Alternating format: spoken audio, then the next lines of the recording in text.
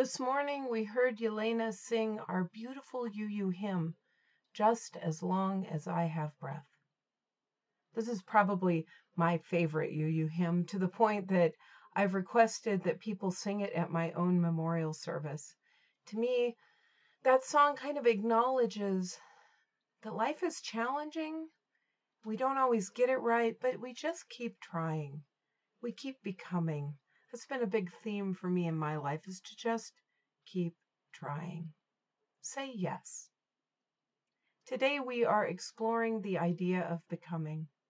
We find hope and we make meaning from noticing the process of our becoming, noticing how even the difficult and painful times grow us into our potential as spiritual beings. Mark Twain said, "Do not complain about growing old. It is a privilege denied to many." Wow, it's so true. I just turned 50 in April, and I've been reminded recently that as difficult as life can be, as strange and unsettling as it is to watch my body and my skin change into that of a middle-aged person, I know that to be alive a half a century is a privilege denied to many. I'm reminded of this every day because my second grade son's biological mother died unexpectedly when she was only 36 years old.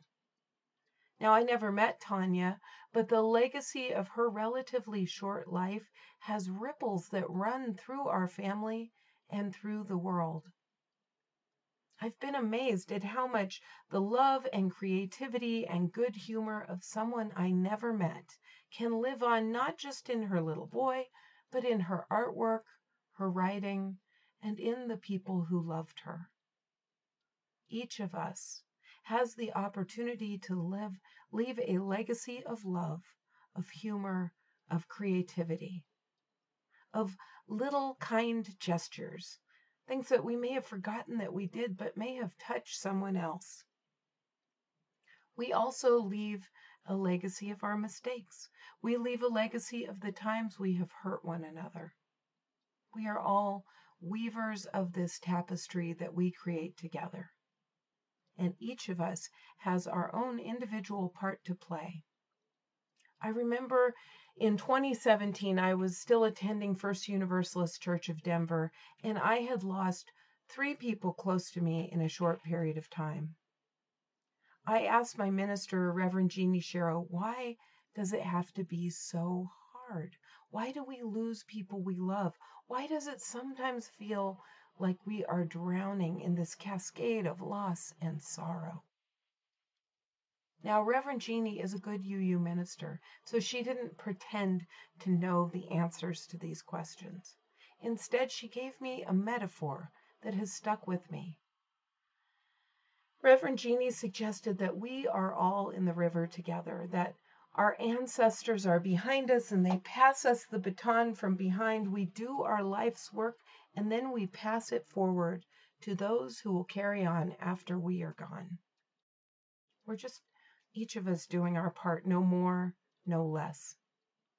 And just like Tanya left us this beautiful little boy, we now need to carry on. Somehow that metaphor helped me feel like everything is happening as it should.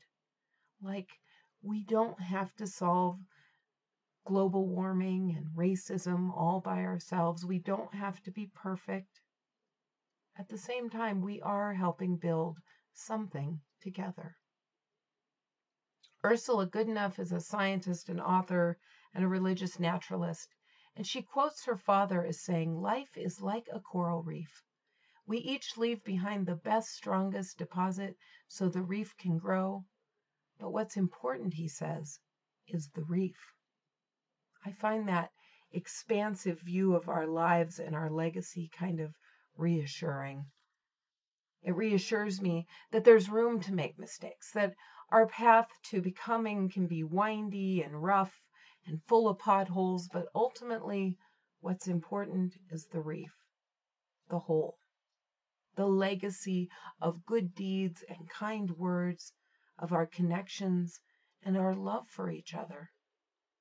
Today, we are talking about becoming. It's a rather broad theme, since we're always becoming, whether we like it or not, from our first breath of air as newborn babies until our very last exhale. We never stop becoming. Sometimes in our becoming, we vacillate between a space of curiosity and courage that allows us to go out and expand ourselves. And then we can swing the pendulum the other side to the times that we come back and we bury ourselves under our hurt and our fear.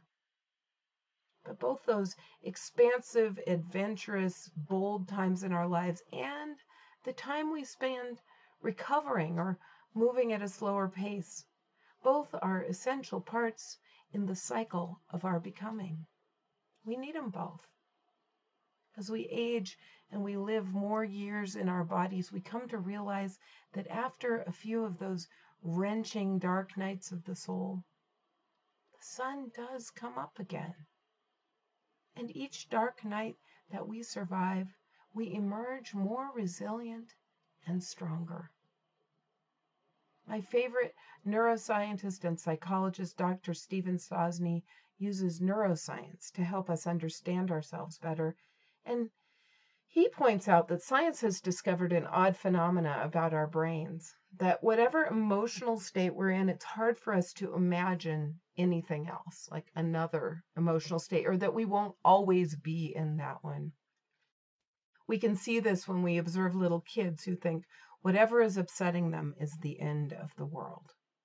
But as we get older, we realize more that the weather passes, that we will feel better later, that change will come.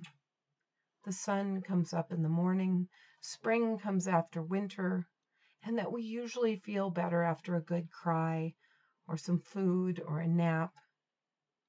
We realize that the ups and downs are all part of the process of our becoming.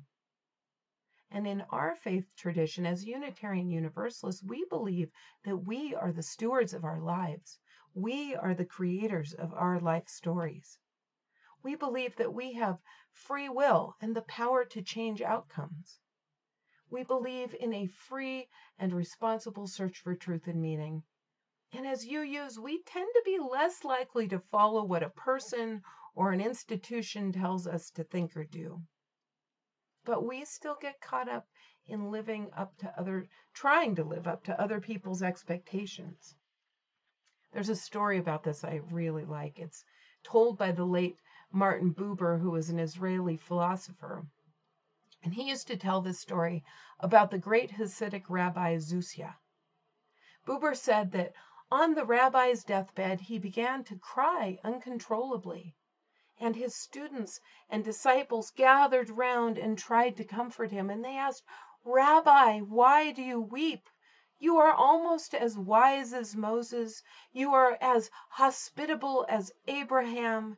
And surely heaven will judge you favorably." Zusia answered them, "Yes, it is true. When I go to heaven, I won't worry so much if God asks me, 'Zusia, why were you not more like Abraham?' Or, 'Zusia, why were you not more like Moses?' Because I know I would be able to answer those questions. After all, I was not given the righteousness of Abraham or the faith of Moses, but I tried to be both hospitable and thoughtful." "Then, Rabbi," they asked, "why do you weep?" The rabbi answered, "What will I say when God asks me, 'Zusia, why were you not more like Zusia?'" That is the question for each of us, isn't it? "Jenny, why weren't you more like Jenny? Sue, why weren't you more like Sue?" Who we are meant to become, and how do we find that balance between finding our own path and meeting the expectations of others? Each of us has our own personality, and it drives us to be more of a conformist or a rebel. And for some people, conformity to social norms is who they are. Not everybody is meant to buck the tide. And now that I'm older, I don't value rebellion for the sake of rebellion. But I do value the pursuit of our own inner callings. Our lives are an opportunity to use our imagination and to be intentional in our becoming. Like that little eaglet in our reading today who just pecked along with the chickens, eating bugs, walking on the ground. Sometimes we need to go to the mountaintop for inspiration to remind us of our potential. That's the beauty in the big mystery, the game of trying things on to figure out who we are and what we will become. Sometimes on these windy roads of our becoming, we might try on conformity. We might do what's expected of us and impresses others, and then we might try something that other people don't resonate with or revere. There's a website called The School of Life, and they posted an essay called Becoming Free. It's called Becoming Free is about when our choices might not meet with general approval. The essay reads, at the party, we can risk someone not being at all impressed by what we do or regarding our living arrangements as unorthodox or our opinions as odd. But we don't mind too much because we've become free. Our sense of what our life is about is no longer so confused with the notion of meeting the expectations of others. The School of Life is right on. Sometimes it is appropriate to make socially approved choices when they help us align with our core values. And then other times we need to be willing to step outside the norm and risk being misunderstood or mislabeled or judged or othered. But like the School of Life essay reminds us, we don't have to mind too much.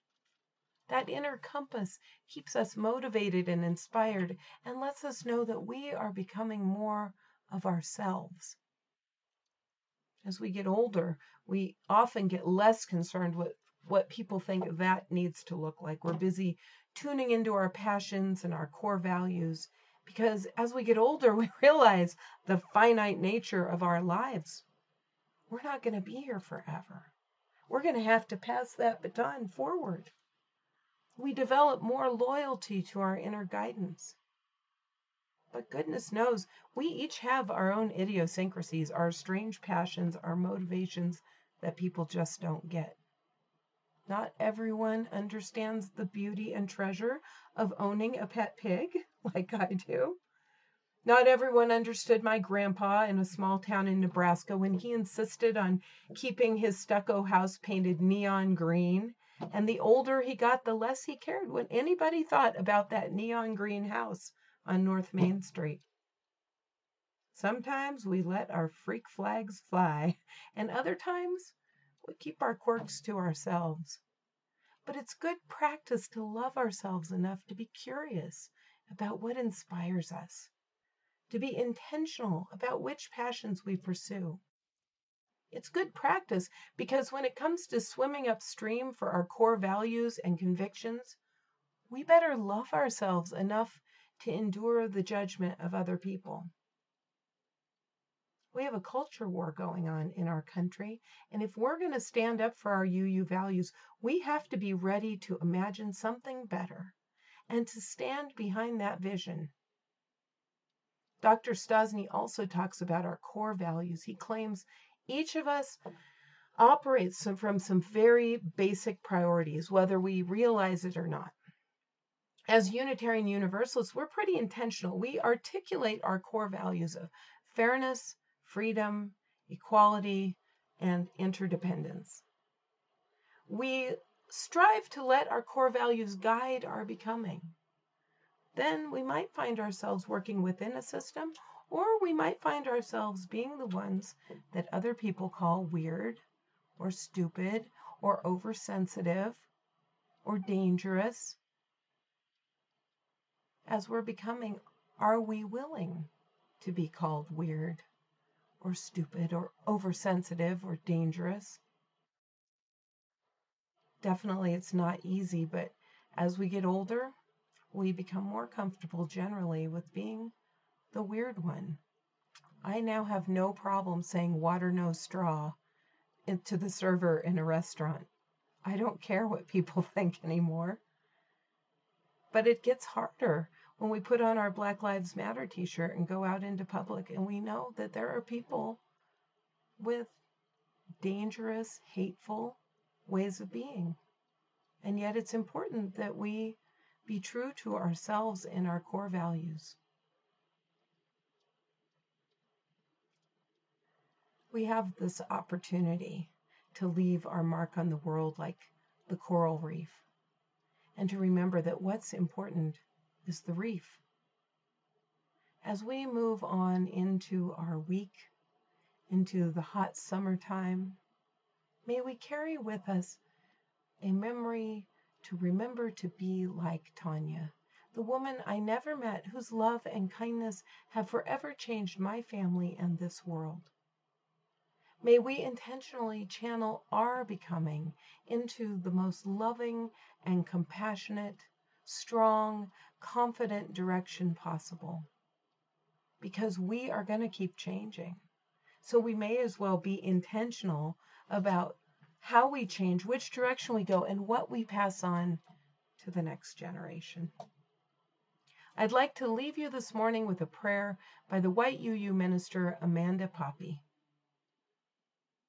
Amanda writes, "Spirit of life and love, come to me in this moment. Wrap around the fullness of me, the nowness of me, the me-ness of me. Let me breathe in who I am right now. Wrap around the fullness of me and leave room. Leave room for the rest of me, the me I haven't yet discovered, the me I am becoming. Let me breathe in who I am going to be. Spirit of life and love, stay with me as I become." Blessed be and may it be so.